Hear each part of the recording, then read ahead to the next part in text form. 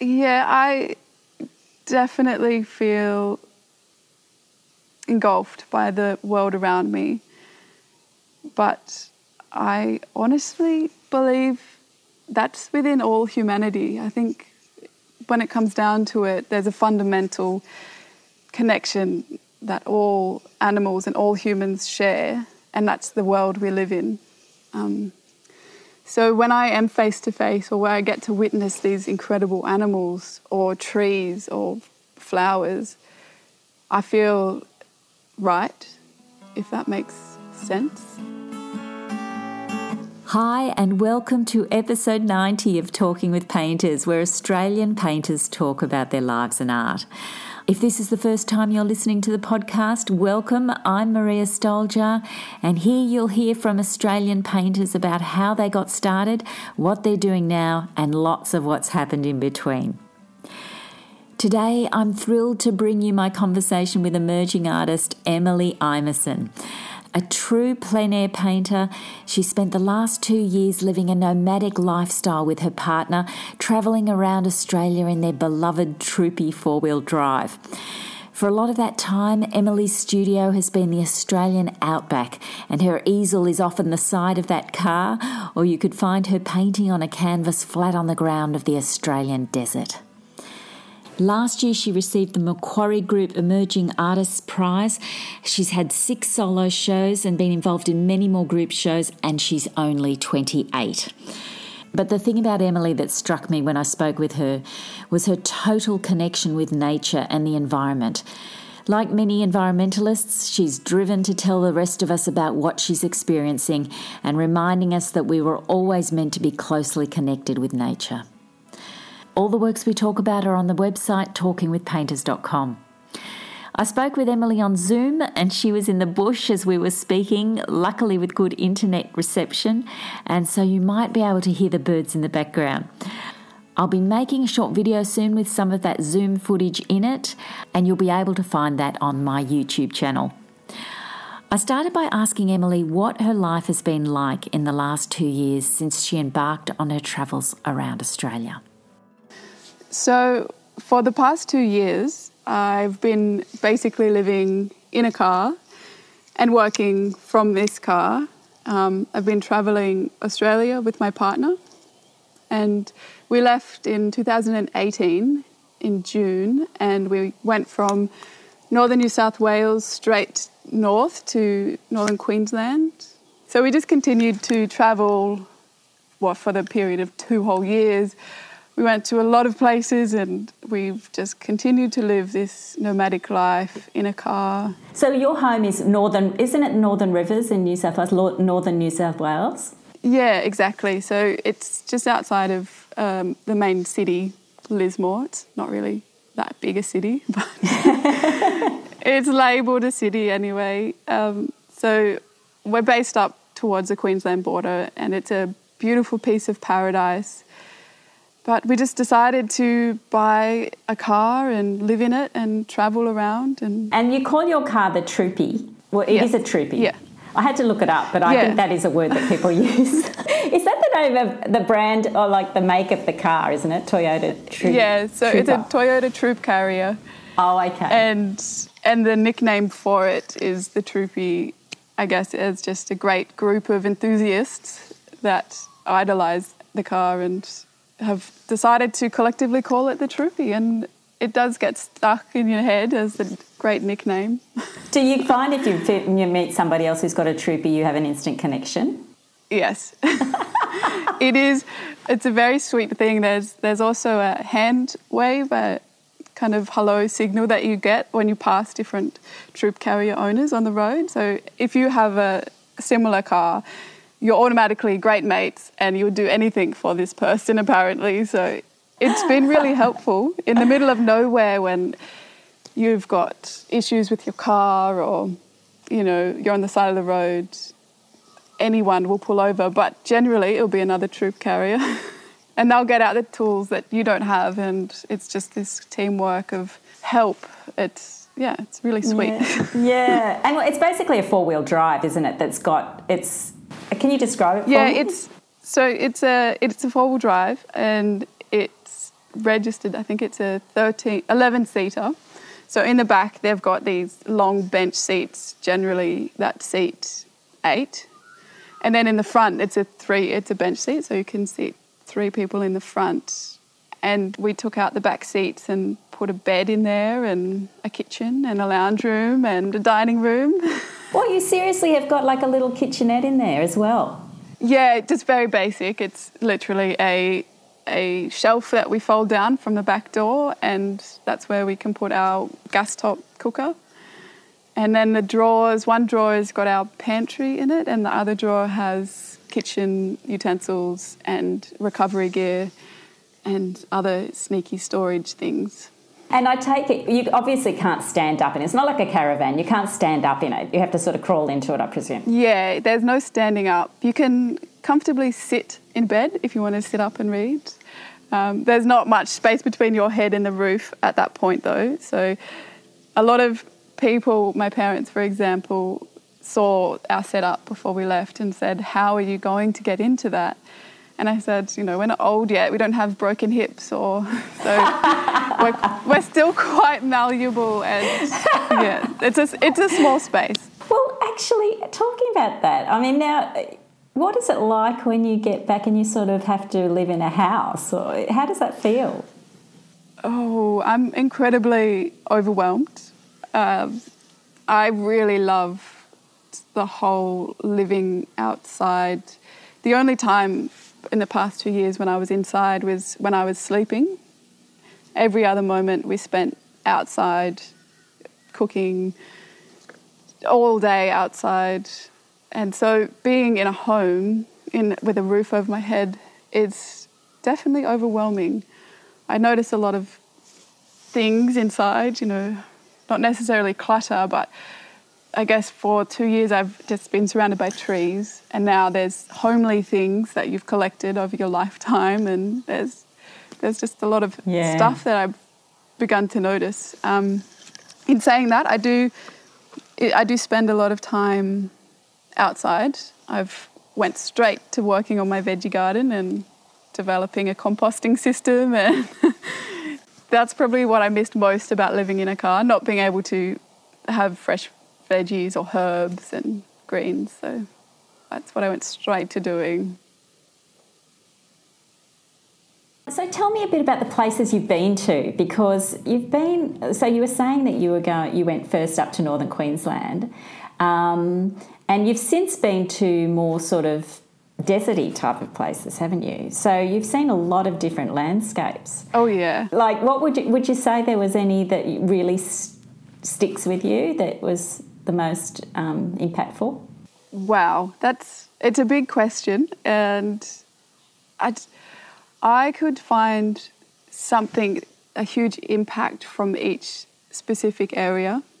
It's such a unique country with such diversity that I'm drawn to, so it's very difficult for me to say this was my favourite place or I love this place. But I mean, if I was to think about it in regards of my painting, it's the arid areas of Australia that really captivate me and give me this great rush and desire to start painting. So most recently up in the northeast corner of South Australia, and then where it meets Victoria. So up in that really arid, dry, harsh environment, there's these beautiful creations of life happening still. I mean, you've still got the Murray-Darling River system going through it, and life just continues to thrive, but you just have to spend a little bit more time to discover it, I guess.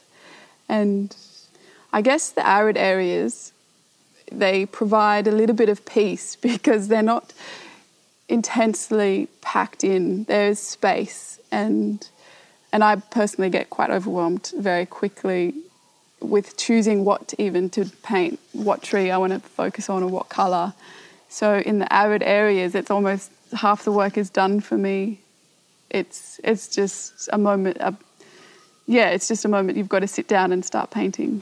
Well, I find that really interesting because a lot of landscape painters that I've spoken to, who have painted a lot of landscapes like you have, it's interesting that they often don't want to choose the most obvious sort of view that might strike you at first. How do you choose, like say you do go to a big open space like that, how do you choose what you're going to focus on? It's a good question. I choose it all. Like I was saying, I kind of get overwhelmingly inspired and just want to paint it all.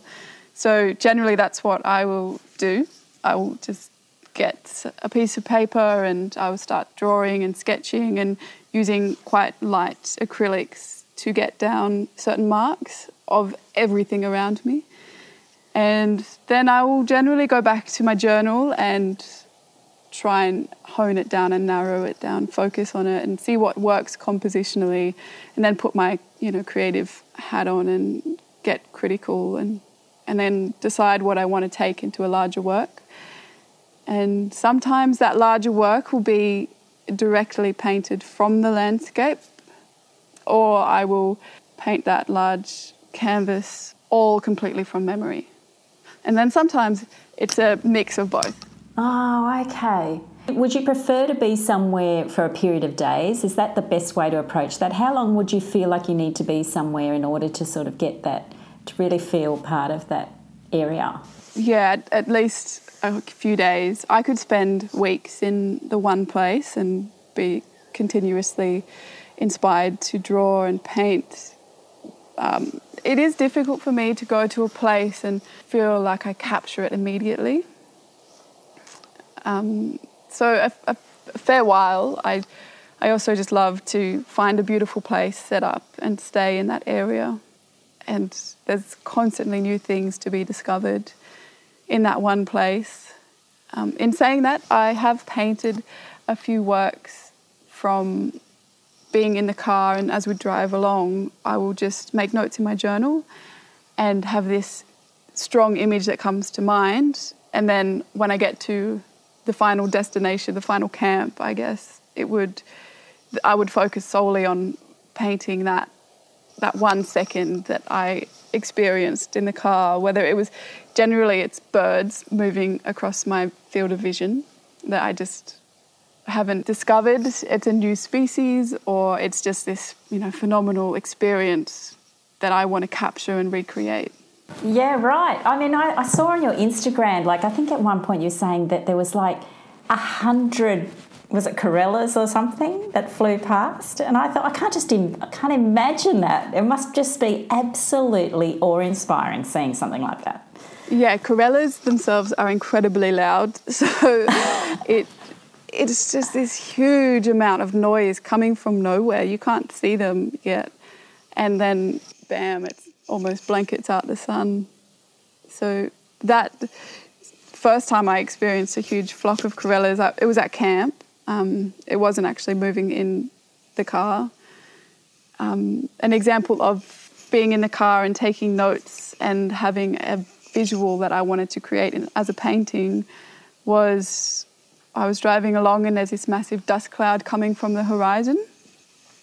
We hadn't seen another car for a long time, and I thought, I didn't know there was road trains out here. This is not very good roads. It's just not the place for it. And I saw it getting closer and closer. And then after a while, these emus started running across in front of the car, running across the road, and it just continued. 20, 30 emus just continued. And they were kicking up so much dust. They created this entire dust cloud. So that example is something that's stuck in my mind. Well, I remember, I do remember the painting you did with the two emus running and causing a dust cloud behind them. Yeah. That's a beautiful work. Actually, talking about that, has that been quite challenging, actually painting animals moving? I mean, that's one of the things that strikes me, that you seem to be able to do that really well, if it's a bird or an animal or... Well, from the beginning, I wanted to paint perfect, picturesque images. I wanted it to be detailed and exact. And I think as I continue on my journey, I want to move away from that purely for my own enjoyment. I find it much more enjoyable and exciting to paint not so controlled. And having an animal moving, trying to capture that is incredibly difficult, so that you have to let go and start to let the paintbrush create the marks that you can't think of, if that makes sense. Yep. It's those happy, uncontrolled marks that you can make that describe exactly what you want to do. So I find the animals in movement help me, I guess, loosen up, lose control, I guess. And there's just so much character in an animal, whether it's staying still, but when they're moving, they're all very unique. And that is something I'm incredibly interested in. Yeah, well, particularly emus, when they're making strides like that. It's so, yes. It's so beautiful, you know. I find it quite comical, really, especially if you are in a car and you ever have the opportunity to witness emus moving in the land, particularly running through the land, and you have music playing, somehow the emus match up with the movement and the sound in the car. It's just very comical. It provides a lot of enjoyment for me. Well, you must experience these moments where you are face to face with an animal and you must feel like part of the environment with them. Is that how it is for you? Yeah, I definitely feel engulfed by the world around me. But I honestly believe that's within all humanity. I think when it comes down to it, there's a fundamental connection that all animals and all humans share, and that's the world we live in. So when I am face to face, or where I get to witness these incredible animals or trees or flowers, I feel right, if that makes sense. I just feel like it's meant to be experienced. It's the things that we need to acknowledge and, I guess, celebrate. They're incredible feats of beauty. The natural world is full of wonders. Definitely. And I think what happens is, you know, people who don't spend any time in nature, you just disconnect from that. Yeah, it's very easy to become absorbed with our fast-paced society. You focus on your job, and if you live in the city, you know, it's very easy to continue down that path. But it's little moments. Nature's everywhere. It's those little moments. You know, you get a lot of beautiful birds in the city. Nature will continually remind us. Yeah, totally. Well, isn't it interesting with this whole coronavirus thing that that's what everyone's focusing on now. When can I get to the beach? When can I get to the, national park? Yeah. When can I... And everyone's going to the park, just even to the park down the road, you know. It's so important to us all at the moment. It's like this need for us. And it's sort of like until this happened, you sort of didn't realise how important it was, I you know. It's like humanity has forgotten what they are. It's so fundamental for us.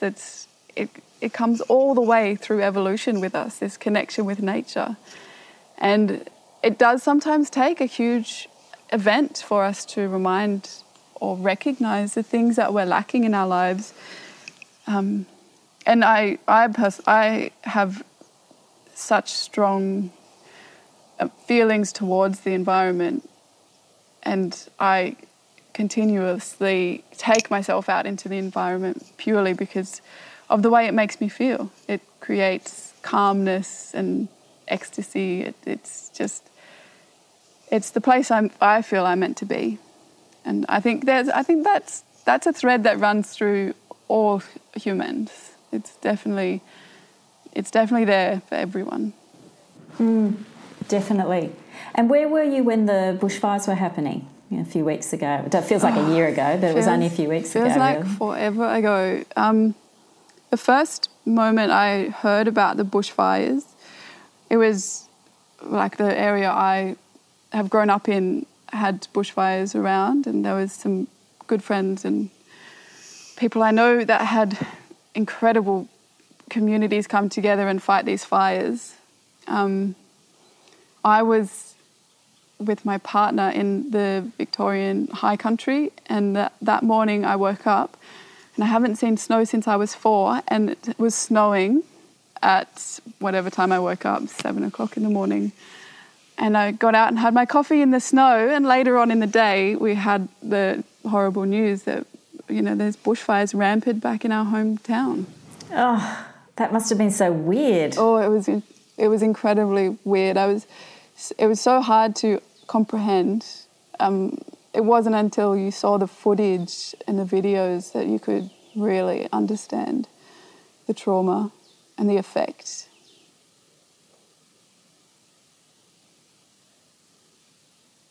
I started painting, I guess it would have been in high school. I began painting, and at the time I was painting portraits of my friends. And was anyone in your family artistic? Apparently my great-grandmother painted. I mean, everyone's creative, and there was a lot of creativity in our house, but there was no one painting with an easel or drawing. My dad, I remember, would always be, when he was on the phone, he would be making marks on a pen, like on a pad in front of him. He would always be moving the pencil in a different way or shading a big patch just to see the different tones. And my father's actually the instigator for me to begin studying art. So it's quite a funny situation that I ended up at the same university studying as my father. Oh, really? So he was in third year, and with prior learning, I went into second year, and so he majored in painting, I majored in painting, and the first day of uni, I remember sitting. He knew my dad at art school, at uni, he knew everyone, like waving to everyone, high-fiving, all these people. I was thinking, who is my dad? Like, what's going on here? And I didn't really know anyone. I was a bit shy. I'm not the most outgoing person when I meet someone first, or a large group of people. I'm a little bit intimidated. So I knew Dad, and I had lunch with Dad. I didn't bring any lunch, so he shared half a sandwich. He gave me half of his sandwich, introduced me to all his friends in third year, and it was a great first day.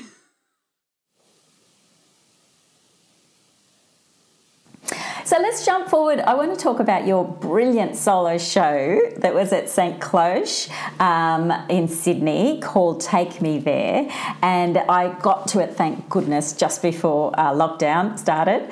And in fact, you were pretty lucky, weren't you? Because you had only 4 days to go. Yeah, I didn't know what was happening.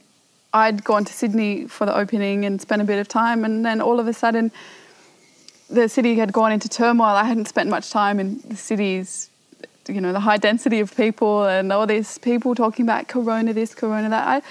I was so ignorant to it, and I guess in hindsight I'm incredibly lucky to have been able to present my body of works to a live audience. I'm very grateful that I was able to have that experience and that personal interaction with an artwork that you don't always get with online. Oh, totally. And because your work really caught my eye online, but when I went and saw it in Paddington, I was totally blown away. It was just so beautiful. And in fact, one of the paintings that I really loved there was Blue Bonnets, and that's one where you've got, the subject of the painting are these two birds which are called blue bonnets. It's the name of a parrot, isn't it? A type of parrot. Yes. And it's a very, very beautiful painting, very sort of a sensitive painting in lots of ways. And can you tell me a bit about it, because it's so evocative? It's basically a landscape with like a road going through the centre of it on the sort of centre left, and then these two birds sort of flying in the middle, across the middle part of the canvas. Yeah. So, Blue Bonnets it's received so much love from myself, but the audience has responded very strongly with this painting. Blue Bluebonnets is a work I created when I was halfway through a plein air work, a large plein air work I had on the side of the car. I was painting these landscape, this specific group of mallee gums, and I was so obsessed with creating all the detail in the plein air work that I became quite, not frustrated, but my mind was incredibly cluttered and overwhelmed with inspiration. And I feel that had a strong influence on the work itself. It started becoming quite busy, but not in the right kind of way. So for me to resolve the plein air work, I went back to my journal and looked through my notes. And it was a group of notes I had taken whilst I was in the car moving through the land. And this moment where these two bluebonnets had flown past the car at the speed of light, and you just see this flash of bright blue and red. And I had seen bluebonnets before, so I straight away said, "It's bluebonnets! Oh my gosh!" I love birds, so I'm so easily excited by them. But I hadn't seen them for a while, so I saw these two birds fly past and had taken the notes down in my journal, quickly drawn a very interesting sketch of them. And then when I was struggling with this plein air work, I had gone back to this section of notes. And to clear my mind and find a resolution, I guess, with the plein air work, I began to paint this painting of bluebonnets. And to avoid the clutteredness, I wanted to create an artwork that was full of calmness and clarity. I didn't want it to be busy. I wanted to clear my mind. So I just began laying down thin layers of different coloured greeny, browny blues. Even just the process of mixing those colours was calming and very clearing. So it was a process. That painting is a result of the process for me to clear my mind and help resolve another work, I guess. Yeah. Well, I also saw photos of you actually working on that painting that you put on Instagram. And it's really interesting that you have it sort of flat on the ground and you were almost sitting on it. And I think you sort of mentioned in the caption that it even has body imprints on it. I mean, did you make marks with your hands or...? Unintentionally, sometimes I'd be painting, and if it's a large painting and I don't feel like being quite energetic and gestural, I want to be more sensitive and soft, I will get close to the painting and sit with the painting or on the painting. And then all of a sudden I'll stand up to get the distance to see how my composition and colours are working. And then half of my leg is covered in purple. And I look down and there's this amazing mark that's created from the contact with the skin and the paint. So a lot of those paintings have ended up with, if it's a fingerprint or there's a few paintings with just the toes, the top of my toes are on the bottom of the painting. And sometimes they get covered over, but then sometimes I really try to keep those little moments alive in the paintings. So bluebonnets definitely spent a lot of time with me. I painted it on the ground, so it was the space on the side of the Troopy where I would normally put it was taken up by another painting. So this one I just decided to sit back on the ground and work with it. And then at the end of the day, when the paintings are dry, they get rolled up and the storage is in bed, basically. The storage is in the back of the car. It started off being the artworks were stored as a roll above my head, and then that got too heavy and the straps stretched a bit too much. So then they just got rolled up and went on along the edge of my side of the bed.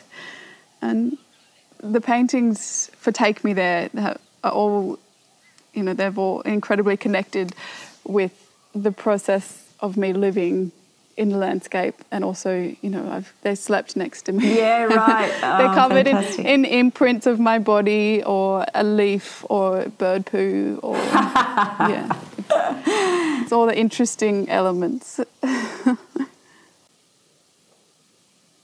I want to go to 2019 now, because last year you were the winner of the Macquarie Group Emerging Artist Prize. Congratulations. Thank you. And it was a fantastic painting that you entered. It was called Alive in the Dead of Night, and it was painted in the Kimberley.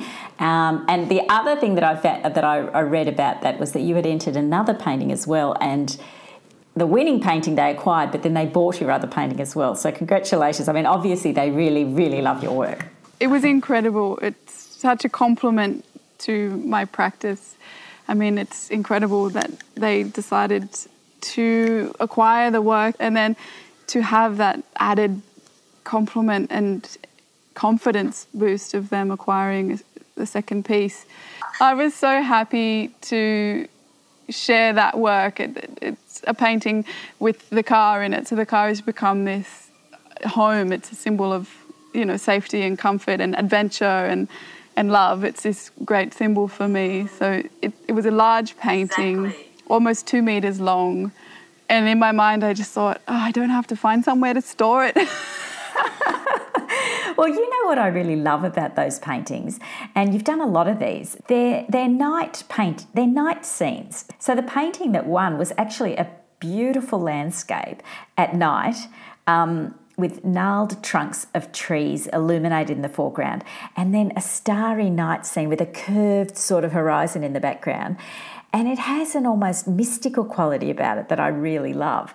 Can you tell me a bit about these paintings that you do that are night scenes or dusk scenes? I mean, are they ever painted in the evening hours? The whole beginning of the journey of these night paintings happened when I was in the desert, and the middle of the day is just too hot to think. It's too hot to move. You're sweating and you're sitting down. You wake up at 7 o'clock in the morning and it's 30 degrees already. So there's the heat factor, which sometimes I push through. But the main reason I stopped painting in the daytime in the desert was the flies were so insane. They would come to the moisture. They would go to my eyeballs, up my nose and in my mouth, and then into the paint as well. So it just got really annoying. I decided to wait until that perfect moment when the flies go wherever they go and start painting then. And I guess that's the start, and it just built from there. I also was quite overwhelmed and a little bit... I was intrigued to try and paint not such saturated colours. The desert in the middle of the day is just, it's this intense, beautiful, passionate red or orange, and it's just incredibly saturated, naturally saturated. And the sky is just massive, but it's this intense, bright sky blue. And I just wanted to try and paint something that wasn't so saturated. And for me, it was that moment when the sun had already disappeared. So the sun had set, but then from dusk onwards, these beautiful, calm and passionate colours start to trickle through the sky. So you've got the blues and the greys and the soft pinks, and sometimes you've still got a bit of yellow and orange in the sky. And that transitional period when the colours are changing, they impact the shapes and the forms on the land as well. So then the land starts changing colours, and the green spinifex turns to this insane weird blue, and you think, well, now we've got blue grass, we've got blue spinifex everywhere. Oh, it must have been an amazing experience. Yeah, it was incredible, and that was the beginning of this idea to paint at night. And I guess once I started painting at night, there's a challenge of low light. So I was mixing colours that I couldn't see because I didn't have a head torch on. I couldn't be bothered to get a torch out, but I just wanted to paint by the natural lights, the low lights, I guess. So then I was mixing these weird colours I'd never thought of, and you can't really always see the canvas or the piece of paper, so you just put where you think that a tree should go there, you just end up putting a tree there. And sometimes you overlap that tree purely because of low visibility. So for me, it turned into an interesting way to create paintings. And also you don't have as much control, really. Yeah, it's losing control is incredible. It's daunting, but the moment that happens, it's so liberating. So the entire journey was formative for me in that way, that it was about being adaptive and being able to work with the elements I've got and let go and lose control. You know, if it starts raining, you've got raindrops in your painting, it's impossible to control that and to try and get rid of those raindrops. It all becomes part of the painting. Yeah. And also, it reminded me when you were talking about raining on your painting, I noticed that in your earlier paintings you were using oils, but now you're using acrylics. Is that right? I think you were doing oils earlier on. Yeah. So back before the trip, so 2 years ago, I was solely using beautiful, luscious oil paint and mainly painting on board or canvas. But it was when I had an indoor studio space and I could let things dry for the 6 months that they needed to, or I had time and I had cover. But for me, to start thinking about how to take my arts practice with me, I was always going to keep painting, and this trip for me was, you know, I can't imagine a day where I don't think about painting or creating or recreating. So I had to think of ways to make it adaptive and malleable to the experience we were undertaking. So I had to leave the stiff plywood and stretched canvas idea behind. It turned to paper and rolled canvas, so it was able to go into storage in the car. And the ability for acrylics to dry fast within that day, it's the only reason why I started painting acrylics. And I actually continued to paint with acrylics since I've come home. Have you ever tried gouache or watercolours? Are you interested in those at all? I'm interested. I think I'm a bit intimidated by them. I see the beauty of gouache paintings, and I feel the way that I paint, it's not precious, and I just see these tiny little gouache tubes that I would use up in half hour, or in the first few minutes of my painting, I would mix it all up into one different colour and then use it, and then I'd be out of paint. So I'm not particularly precious in a lot of ways, and I feel that's a material that requires a little bit of forward thinking, perhaps. Yeah. It's interesting when you hear about artists that use house paint, and that would be even more freeing because, you can just get a tin of it. Yeah, the large amounts, and you can be quite liberal, I guess, because you're not concerned about the bottom of the tin.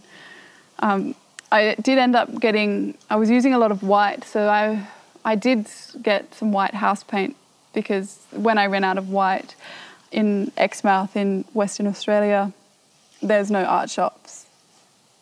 There was not many shops at all. So I went to the home store and said, can I have some paint? And they said, oh, we've got house paint indoor or outdoor. And I said, I'm not sure.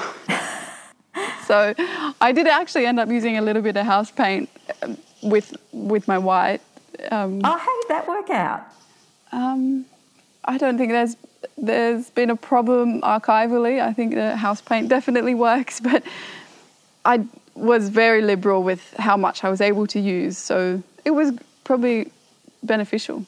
Yeah, that's so interesting. And also, what I was wondering about, how you were saying with those night paintings that it was just too hard to paint during the day because of the heat and everything. So what would you do during the day on those days?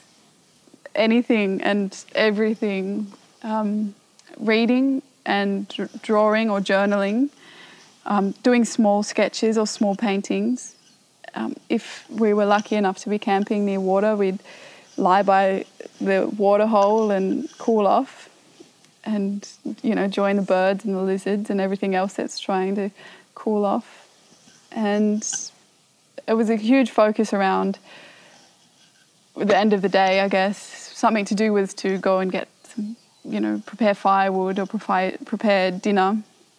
You know, it takes you back to the basics. So your day ends up being so full of not much, but such a mentally busy. There's so many things to occupy yourself. Even going for a walk, or, you know, we ended up whittling some utensils out of timber, just carving with some timber we found on the ground. And yeah, you give yourself tasks, you create little things for yourself. Or we had a chessboard and we played a lot of chess. What's it like travelling with your partner and sort of being just the two of you for so long for those extended periods? Oh, I love it. It's incredible. I mean, everyone's human and no one's perfect, but it's just, there's no one else I would have travelled with and had enjoyed every single day. It's a great experience. And I often ask my guests what, you know, I mean, it's different for you because you're often out in the open. You've got an open studio in the outdoors. But do you have a routine? If it's not one of those really hot days, would you like to start at a certain time of day and have a routine as to how you get started? Oh, I'm not sure if there's a routine.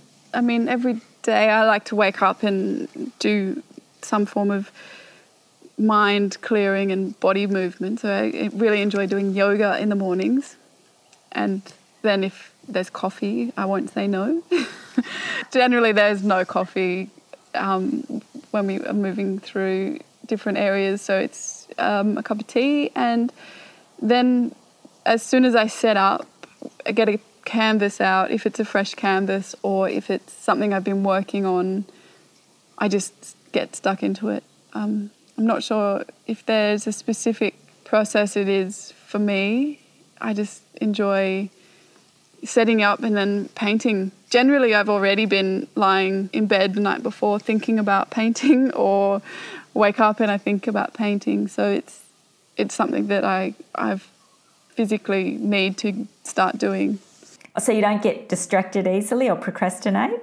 Oh, I wouldn't say that. I'm quite easily distracted, but I feel for me, in the environment and this lifestyle I have been living, the distractions around me are all very much part of the paintings themselves. So, for example, there was one of the last camps on our way home after COVID had shut everything down. We were camping, and then there's these kookaburras that started brawling, basically. And I was painting, and then all of a sudden I was just watching these kookaburras for probably half an hour.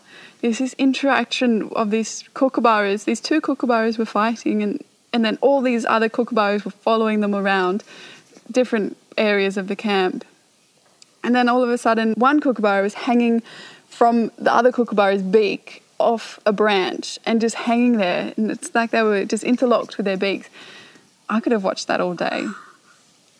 But it all comes back into my paintings, possibly as a literal shape or an object, or it's something I'm thinking of while I'm creating a colour or I'm making a mark.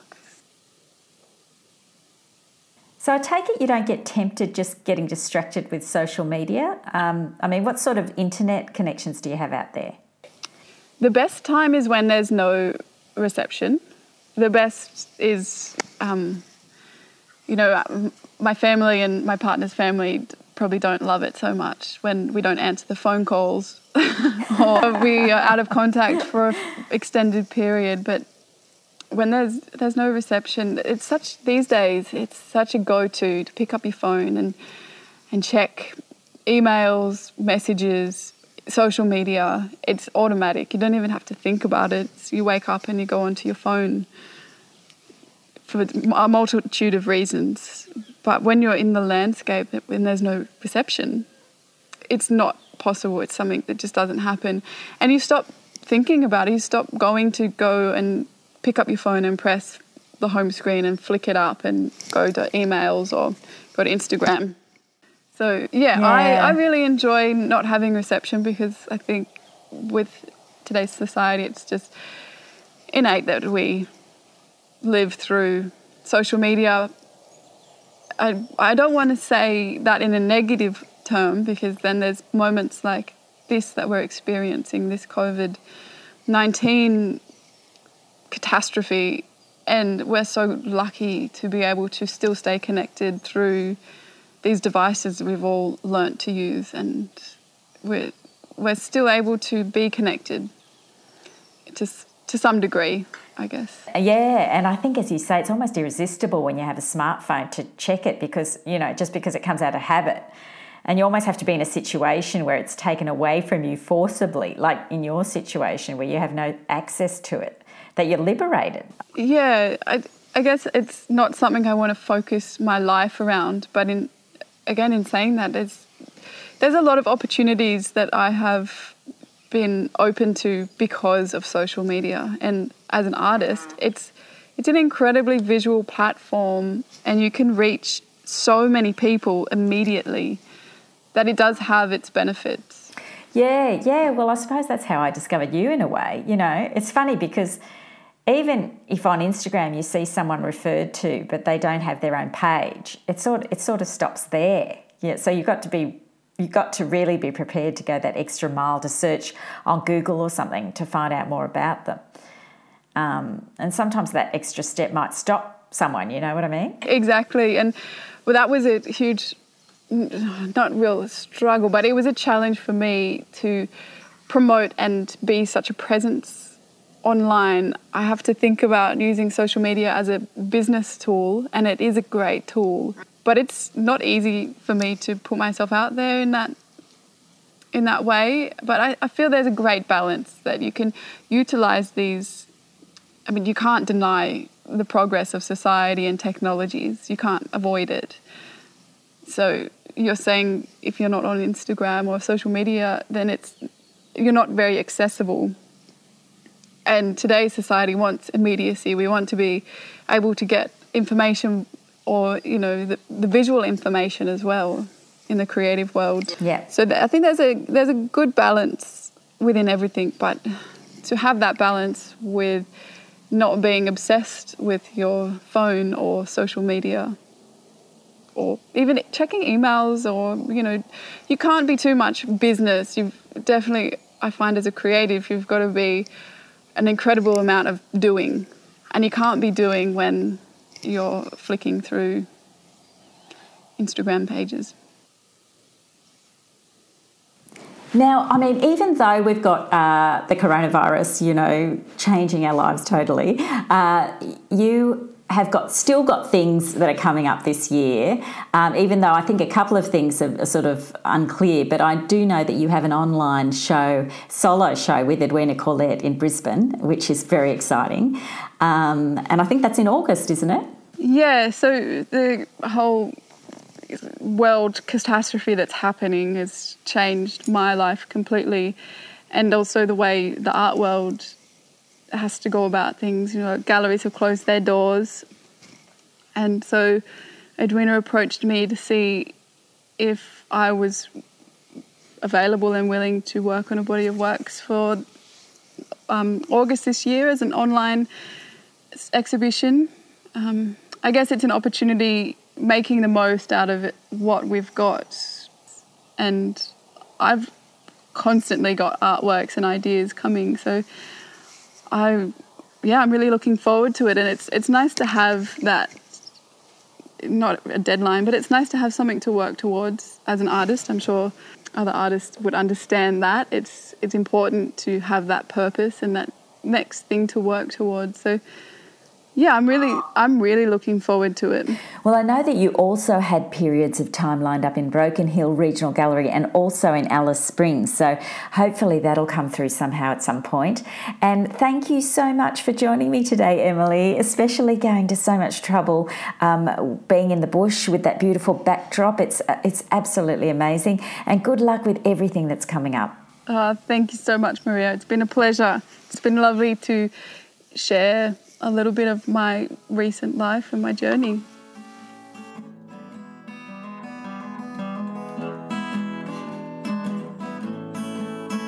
What a wonderful artist. I hope you enjoyed my conversation with Emily Imeson.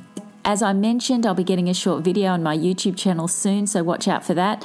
And there are lots of other videos there, so if you haven't checked it out yet, just Google Talking with Painters YouTube and it'll take you right there. You can subscribe to that channel for free, and of course you can subscribe to the podcast for free through any of the ways that you listen to the show. Talking with Painters is also on Instagram, Facebook and Twitter, and you can follow the show there.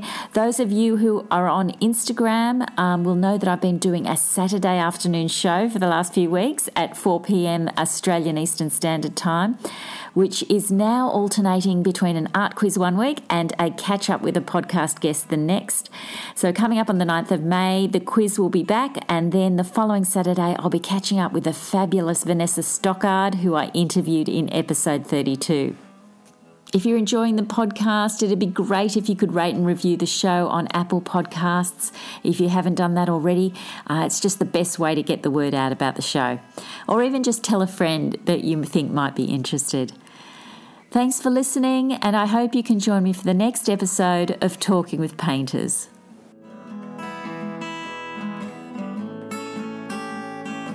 I guess I somehow am living out elements of this childhood dream of being able to witness those really personal moments of nature and then take them through my experience and recreate them and share them with people if they're interested, that is. So, and then share them and say, look at this incredible phenomenon, really.